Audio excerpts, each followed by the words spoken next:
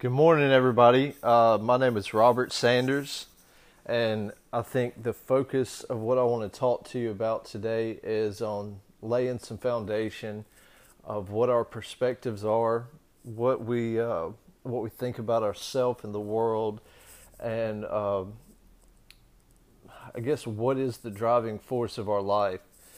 To me, everything is summed up in truth, and what is truth, and what does it look like, and I personally believe that if you seek truth in its purest form, and you're open to being right, being wrong, to having a new idea, that you're going to experience Jesus Christ, that He is truth, and that truth is a person.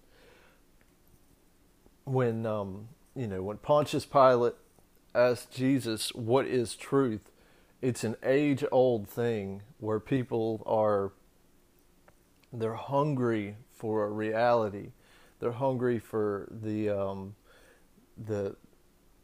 the unadulterated facts, and it's something that we live in a world where there's so many illusions, there's so much information, so much false information, so much manipulation through whether it be marketing or the media or social media, that people want to present themselves in a way, and whether or not that way is accurate to their core or is a part of their real identity is up for debate. I know with myself personally, it's something I have to, when I post on Facebook or Instagram or these different platforms, that I have to say, okay, am I just trying to project something so people will perceive me a certain way, or is this really me? And you don't have to overanalyze it to some great degree, but it's like, I think when people spend an insane amount of times fixing themselves up for a selfie, or they make these long posts that have nothing to do with what is really going on in their heart, that it makes you question what is reality versus what you're trying to present to the world. This is going to be one of those conversations about God, about humanity, about relationships and connection. And like I said, what is truth, and what is truth to you? We have these people in society today that say, your truth. What is your truth? And I believe there are universal truths that are immovable, that regardless who you are, what your life experience is, these different circumstances, that this truth does not change, it does not shift, or it does not become irrelevant or inaccurate just because of someone else's opinion. I understand that a lot of the world today wants to have nothing with Jesus Christ, and there's a lot of people that you can be anything but Christian. You can be anything but a follower of Jesus. You can be a witch, you can be a universalist, you can be an atheist, you can believe in anything and everything, but once you mention the name of Jesus, there's going to be some backlash, there's going to be some kind of negative response. And I think there's something to that. What is so wrong if with everybody else in the world, and with what everybody else in the world does, for it not to be okay for you to pursue Jesus? And I believe if you just simply hone in, if you read the Bible and you just read what Jesus did, what Jesus said, who He was, and how He interacted with humanity, that you can find no fault in pursuing and following Jesus and desiring a relationship with Him. It says, there's a lot of different verses I can reference. My desire is not to quote a bunch of scripture to you. The Pharisees asked for Jesus to show them a sign, and He said, you look for life in the scriptures, but the scriptures point to me. It's basically saying, if you would just hang out with me, if you would just interact and engage with me, you would see the better way of living. And Jesus told everyone that he was the same as the Father, that him and the Father were one. So basically, that when you see Jesus, you saw the physical manifestation of a holy God, of love encompassed, and of a God that wants to be engaged in humanity and wants to connect with humanity and walk with them and have true relationship. Not a far off God, not a judgmental God, not a bitter and angry God who wants to cause war or discourse, but a God that wants a connection with humanity that supersedes and overcomes all the barriers that have come against us through time. So, Chris Valentin said once, he's a pastor, that a man with an argument has nothing over a man with an experience. And my life experience has been, I've been on all different sides of the spectrum. I was born into an amazing family that took me to church and did all the right things. And in my teens, I went into a full-blown rebellion of I just want to do whatever I want, and started partying and doing drugs. Eventually, that led me into into full-blown addiction to prescription pain pills. And eventually, out of that and out of desire for a better way, said, okay, maybe some of this stuff that I was taught or that was pushed on me at an early age is actually true. Maybe some of the approach wasn't that good, or maybe people have good intentions, but their execution isn't always on point. And so I said, okay, I'm going to revisit this, and I'm going to say, is this real? Is this what I want to pursue in my life, or is this just simply something that people want to follow to make themselves feel better? I've heard people say, oh, religion is a crutch. Once you go through addiction, then you just need something to put your energy towards, but it really doesn't have any power. All these different things, and or it's the powers that be, its way of controlling the population. All these different things. And so I had to just break everything down, go back to just a foundational level and say, okay, what is it that is true? What is truth? And how does this affect me, and how is it going to change the way I carry myself? And the foundational thing that first and foremost I experienced is a reality, was that God is love, and that He's good, that He really does want the best for me. We live in a fallen world. We live in a world where humanity has just went crazy in so many areas. There's so much hate and unforgiveness and all these negative emotions that are flowing throughout the world. But that doesn't change the nature of God, and that He's rooting for us, and He has good thoughts towards us, and that He's always pursuing connection with us. I think that foundation changes everything. And when you look through the lenses of love and you see a God that really is rooting for us, that really does want us to get it, He's not waiting for us to mess up. He's not like an angry stepfather who doesn't want connection with us, that we're just part of the package deal and He just has to deal with our presence. No, He actually really loves us. He actually really wants to spend time with us, and He's always looking to engage us in some way or another. The second thing was that Jesus is 100% God in human form. That in John 1 it says, "And the Word became flesh and dwelt among us." And I'll continue to reference Bible verses. My desire, if you hear me reference something, Google it, look it up in your Bible. I don't claim to be perfect in my perspectives. I'm always growing. I'm always learning. but my desire is to pursue connection, pursue communication, and we're all just figuring it out. Anybody, any pastor, anybody in the world that claims that they have it all figured out, that's pride, first of all, but second, it's just not true. There's always areas of God, of the creator of the universe, something that big. How could someone think they can have it all figured out? And it's just like a relationship. If you're engaged, or you've got a girlfriend, or you're married, or whatever, you never stop learning about your significant other.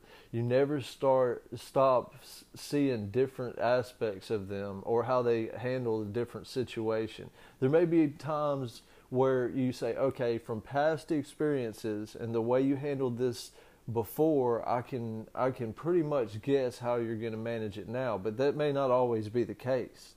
And it's not absolute. There are very few things in the world that are absolute.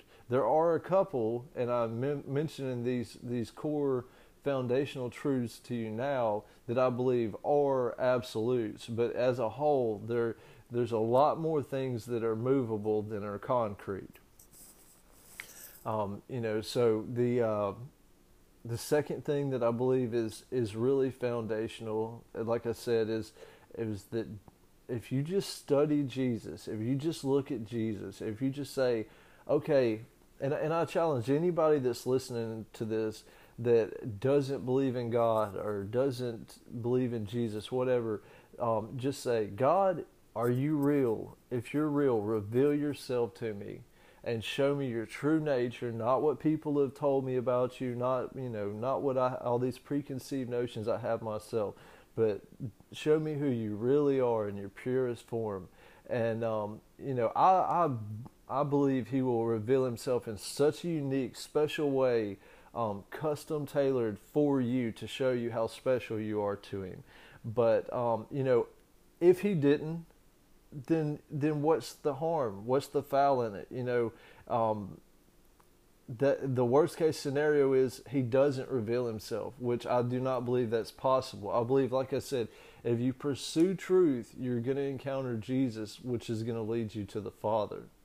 So, so many people throughout history have claimed to have the formula for God, to have the answers or the clarity of who he really is, or how he carries himself. But, if you look at just the dynamic of the story of the fall of man, if you go into Genesis and you look at the interaction of Adam and Eve and God, and it says, that they partook of the tree of the knowledge of good and evil.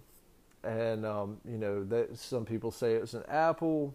That to me personally does not, it's all semantics. It's not going to change significantly my perspective of the story or the meat of the story. But anyway, so, they partook of it. They sinned. They fell, however you want to put these terms.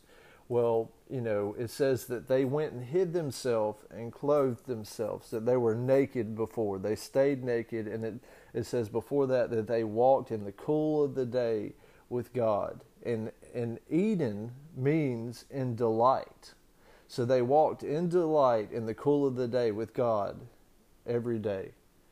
So, we're taught through different information. If you were raised in church, if you've had any experience, you probably heard that sin separates you from God, and that God hates sin so much, and that all these things are damaging to our relationships, and it's true. But it's so interesting. If you go back and you look at it, it says that God went to Adam and Eve.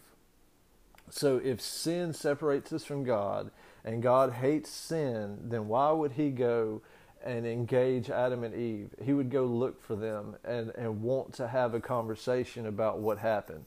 So he goes to them and he says, what happened? And they say, we hid ourselves and because we were scared. And he knew that they had partook of the tree of the knowledge of good and evil, but he still went to them and pursued relationship. Now, the whole dynamic of the fall and what's acceptable and casting them out of the Garden of Eden, all that stuff, he did that to protect them, to seal them, so humanity would not stay in that forever fallen position. Because humanity, apart from God, just does not measure up. We're always going to do things the wrong way, or we're always going to miss the mark. And that's really what sin means. Sin is a Anglo-Saxon word. Forgive me if I'm saying that incorrectly, but it's been a while since I've freshened up on it. But ultimately, it's a word that didn't even exist until, I believe it was around the 1400s or something. You can research all this. The information may not be exact, and that's fine. Don't stone me if it's not. But the core of it is what matters. It was a word that originated in archery tournaments, or when people were doing archery back then, and they would have a guy that would stand by the targets, and the archers would shoot the arrows, and if they hit the target or whatever, they would hit the mark. But if they missed it, if they didn't hit the target at all, they would throw up these little things and they would say sin, and that would mean that they didn't hit the target at all. So, it was basically them saying you didn't even come close to what I wanted you to do or accomplish. And, in the New Testament, Paul said, anything apart from faith is sin. So, I hear different people in the world say, oh, this is a sin that's unforgivable, or, a lot of people fixate on the homosexuality, or they fixate on these different things that they want to, whatever their favorite sin to pick on is, or their favorite behavior that God does not exactly love to see happen in the world, they want to attack and tear apart. And but from the beginning it's shown that God did not separate himself from humanity because of sin.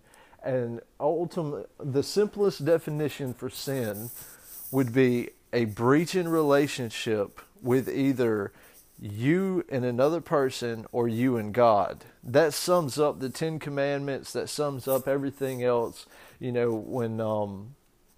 When people asked Jesus about the Ten Commandments, he said, I didn't come to abolish them or get rid of the Ten Commandments, to fulfill them. And he said, I leave you these rules, that you love the Lord your God with all your heart, soul, mind, and strength, and love your neighbor as yourself. And if those requirements, people say, I hear all these people freaking out about the Ten Commandments being removed out of courtrooms or, different areas. And, it's like, okay, well, the rule is you love God and love everybody around you. And first and foremost, you have to love yourself before you can love anybody. And, God gave me some understanding about that one point, about how, from the start, we can't love anyone. Unless you receive God's love, you'll never be able to love anybody correctly. You'll never be able to love the way we're designed to love. So it's a process of, you receive God's love, you gradually learn to love Him. You continue to receive God's love, you gradually learn to love yourself. And, you continue to receive God's love, and then you can eventually learn to love the people around you and the people you may not like or care for. And it takes a while, and it's something, when you see all the hate and animosity in the world today, I say, well, why are you surprised when people don't know how to love? If you take God out of the equation, I just find it very hard to have a sacrificial, unconditional love for somebody, especially, when you can't love yourself. So, going back to, I mentioned something about, people talking about homosexuality and all that. I'm not in, this is not the point of this podcast to get into debates about sin or what's right or wrong, or, that's not my point. And, I believe God loves everyone. I believe that God has a desire to see everyone the way He designed them, and I believe that God does not make mistakes. But regardless, I believe that God loves everyone 100% all the time, regardless of their behavior or their condition. And now that's not a question of their salvation or what the priority is there. That is a completely different topic and something that I'm not trying to focus on right now. But you look at all these other religions and you look at how they pursue connection with the divine. If you look at Buddhist or Hindus or there's so many different religions. I can't even, you can't even really hone in on one specific, but ultimately they all are about requirements. They're all about expectations. They're all about what you can do to reach and touch the finger of God. But God came to us. Jesus came to us and He said, I want to hang out with you. I want to be around you. I want to spend time with you. And, the whole time Jesus was on the earth, He hung out with the sinners, the tax collectors, the prostitutes, the people that were not really deemed worthy of being around by the rest of society. And I find it so funny how, people say, there's a Bible verse to be in the world but not of it. And that's true, but the reality is you cannot love people, you cannot connect with people, you cannot relate with people that have a different life experience than you if you separate yourself from a huge portion of the world. The interesting thing was that Jesus did not,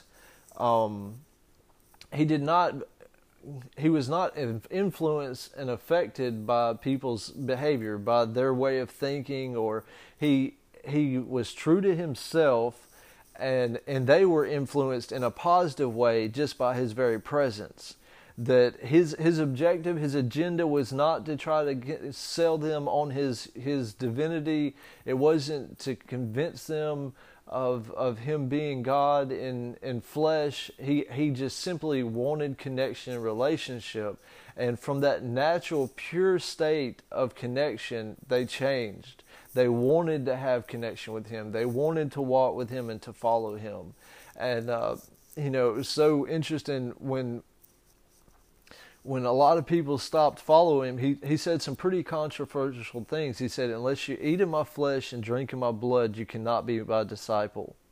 And a lot of the people that had been following Him just for what they could get out of Him stopped following Him. Because, He was feeding the people that followed Him.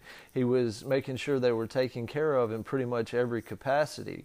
And He looked at Peter, which is a pretty controversial person out of the story of the Bible.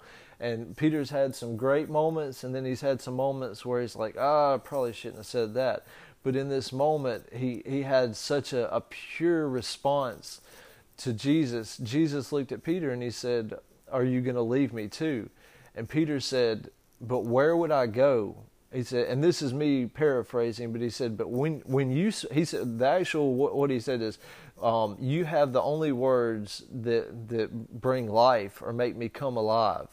And so basically he said, when you talk, when you speak, there's something that changes in me, and it makes me want to live a better way. It wants me want to do better and to really pursue that from a natural place, not from a performance place, not from a, you've got to do A, B, C all the way to Z to have connection with me. Jesus said, just come hang out with me. And out of that pure relationship, out of that pure sacrificial love, you'll see how things change. I think, and that's the most. It's an interesting aspect of the gospel, the good news that I believe personally, the best thing you can give anyone is yourself. You know, regardless of finances, material things. Ultimately, all we have is our self, our core self. And so God becoming flesh, coming and hanging out with humanity, and then choosing to die, saying, "I will die so you can live," is so mind blowing to me. It says, you know, the way that you've thought about me throughout history, the way men have even documented their experience has not been exactly accurate. That I'm a lot different, that I'm a lot more gracious and kind. You know, Psalms, I think it's 145, says, "The Lord is gracious and kind. He is rich in love and He's good to all." You know, that He passionately wants us to get this thing right and to connect with Him and other people from a place of purity, from a place of desire for everyone to win. You know, in business they say a win-win situation. And what does that look like, and what does that sound like? In the gospel, that looks like you encouraging people, you wanting people to. The main thing in society today is dividing people according to their identity politics, their sexual orientation, you know, whatever minority they fit into, whoever's been marginalized, whoever has been undermined or in different situations in life, not been seen by the whole of the population. And the amazing thing about the gospel, about Jesus, is He sees us. He desires connection, and He gives us the power to overcome. We all have our strengths, we all have our weaknesses, we all have our favor or our privilege and our blessings. And, you know, He says, what are you going to do with it? How are you going to manage it? How are you going to handle it? And what is important to you about being known? Are you going to be known by your weaknesses, by being victimized or incapable of certain things? Or are you going to overcome those handicaps, if you will, and say, you know, they do not have a power to control me, to dominate me, to make me feel less than, regardless your circumstances, regardless your life experience. I know a lot of people have went through horrible ordeals, whether it be bad experiences growing up, you know, bad relationships. You know, life happens, and it's not to take away or disqualify those experiences. You know, in the world there is amazing amount of tragedy, amount of hate, and amount of just heartbreak. But the whole point of the gospel, the whole point of God, is to connect